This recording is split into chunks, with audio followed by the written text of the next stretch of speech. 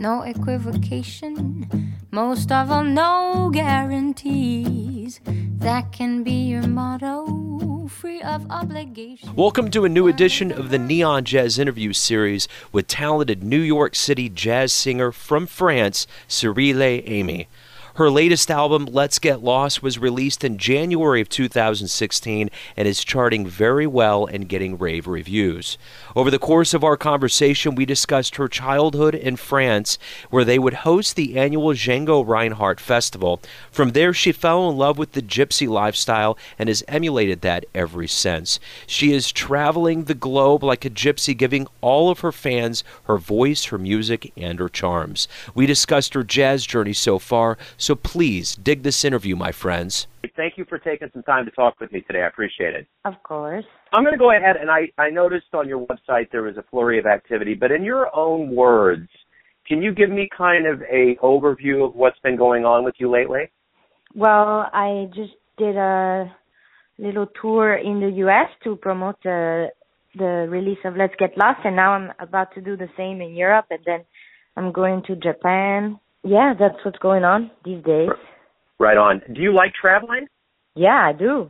What's it like to be in front of different audiences? I mean, you got a vast difference between the Americas, Europe, and Japan. What's it like to be in front of those different audiences, giving your blend of jazz to them? Well, I like it. I like to see the different reactions, and I guess I tend to adapt myself as well. Every audience is different. So Let's Get Lost is obviously doing very well on the charts, and I want to ask you this: what went into making this album? What was the idea behind the songs and behind the feeling you have with this album? This album is kind of like the sequel to the previous one, It's a Good Day.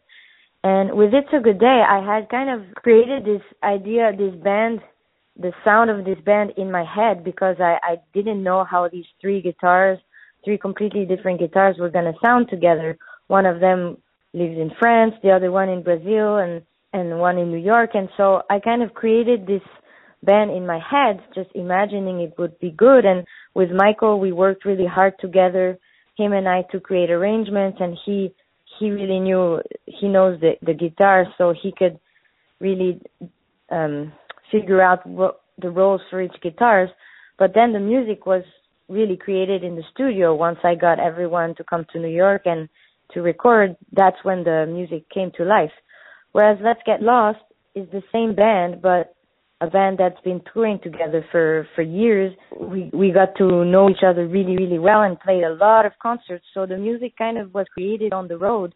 And when we arrived in the studio, we could really concentrate on just the emotion and the vibe of the music rather than the arrangements and getting to know each other. And obviously that vibe was really positive. You got a lot of good reviews, and as I mentioned, it's great on the charts. What's that feel like to you to see that it's getting such a great reception? Well, it feels good.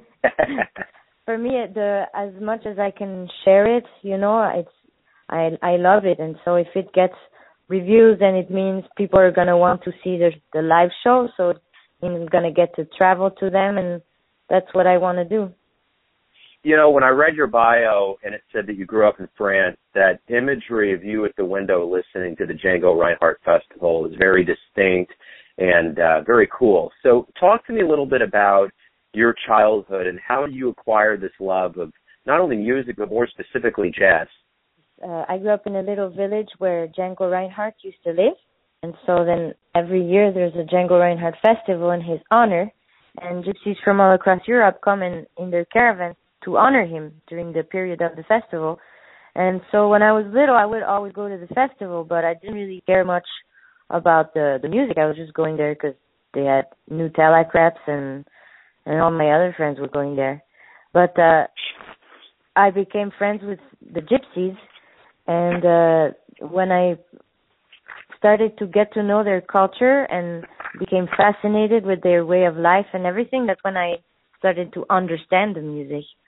And that's what attracted me to the music, is the way they live the music, which is really a music of the present moment. And particularly what attracted me to jazz was the improvisation factor, the fact that you never know what's gonna happen, and it everything, as long as you're honest, everything depends on the factors of the very moment. So that's what I loved about jazz. Right on. When did you start singing? When I met the Gypsies when I was like 14. Did you always want to be a singer? You know, from that point on when you were around the Gypsies and started singing, did you have other dreams, or what were you thinking was going to happen with your life? I didn't really think much. I just started singing, and I really, really enjoyed it, so I just wanted to keep doing it, and I just kept doing it and I'm still doing that. Right on. Very cool. And then for some years, you were kind of living like a gypsy, going around Europe and singing. What were those years like? Well, it was really special, and also I got to bring some of my friends from the school in New York. They had never left the country, and I brought them all to Europe and to busk around Italy and France and Spain, and it was really life-changing for them, and for me it was so much fun to be doing that. So you won first place at the Montreux Jazz Festival in the vocal competition. What was winning that like? Did that open up a lot of doors for you? Yeah, of course. Yeah, it was my very first competition that I won, and part of the first prize was to get to record a CD. So that was my first album. So that was already a pretty big step, you know, to record an album, and then when I was performing, I could sell it, and people could show it to their friends, and word of mouth, and yeah, it was good. Right on. So you had auditioned for the Star Academy, the French version of the American Idol, and walked away from it. From what I understand, you didn't get to do what you wanted to do. Is that kind of what happened? Well, I mean, it's a real TV show, and they don't want to hear jazz. They want to hear mainstream stuff, and I had just fallen in love with jazz, and that's the reason I was singing, and I kind of figured that they were not going to let me sing whatever songs I wanted. They were not going to let me do what I wanted on national TV. So yeah, basically, that's the truth. So let me ask you this. You've obviously stated that you're living in the moment, and jazz is about improv, but what are you trying to say with your music? Is there a message that you're trying to kind of convey with your overall effect that you're putting out? I guess unintentionally I try to put out a positive message. I don't do it on purpose, but I'm always attracted to lyrics that have a positive message. So I guess, and I think that's kind of my personality as well, so it comes through the music.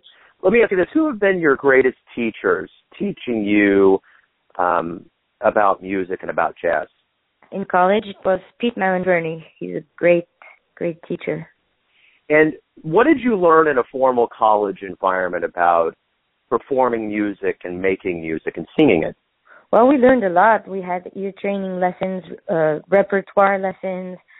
Basically, I had all sorts of classes except voice lessons.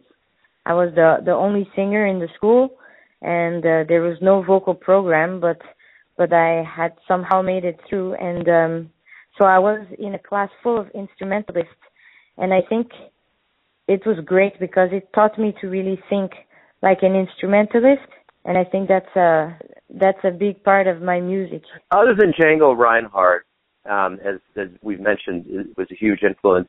Who have been some of your other music influences, more specifically singers? Ella Fitzgerald was the first one. She really contaminated me with this joy of hers, and also the scatting. I fell in love with the scatting. But other than that, there's so many. Nancy Wilson, Chet Baker, Bobby McFerrin, Billie Holiday, many. So if you could take that list and whittle it down a little bit, if you could go back in time and see anybody, maybe a few musicians, who would you go see live? Ella. Yeah. Where would you go to see her? I don't care, wherever. Maybe like a tiny little club, like Smalls or something. So let me ask you this. For someone that's dedicated their life to jazz and obviously loves jazz, why do you love jazz? Well, like I said, a music of the present moment. It's really, to me, jazz is not a style of music. It's a way of playing music. a way of playing any music. It's honesty and freedom and being human, with all your flaws and just being in the present moment. So let's say we talk in 10 years from now. What are you going to want to tell me has happened? My first question to you is going to be, what's been going on? What would you like to see happen, not only over the next 10, but maybe 20 years? What would you like to see happen for your career? I don't know. I just want to be happy. Nice. I don't really think, I don't know. I'd like to visit more countries and spend more time in each of them rather than just one night in each city. But yeah, I just want to be happy.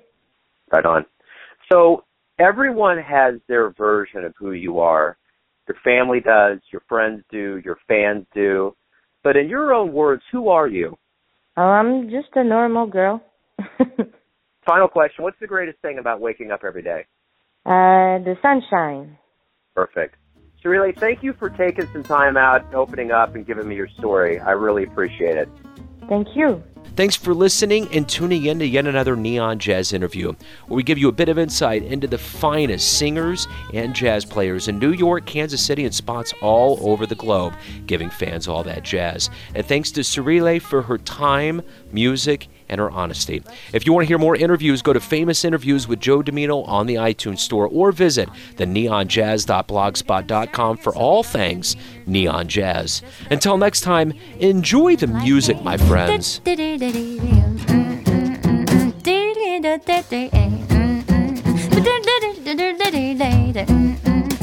That's the answer for me. Neon Jazz.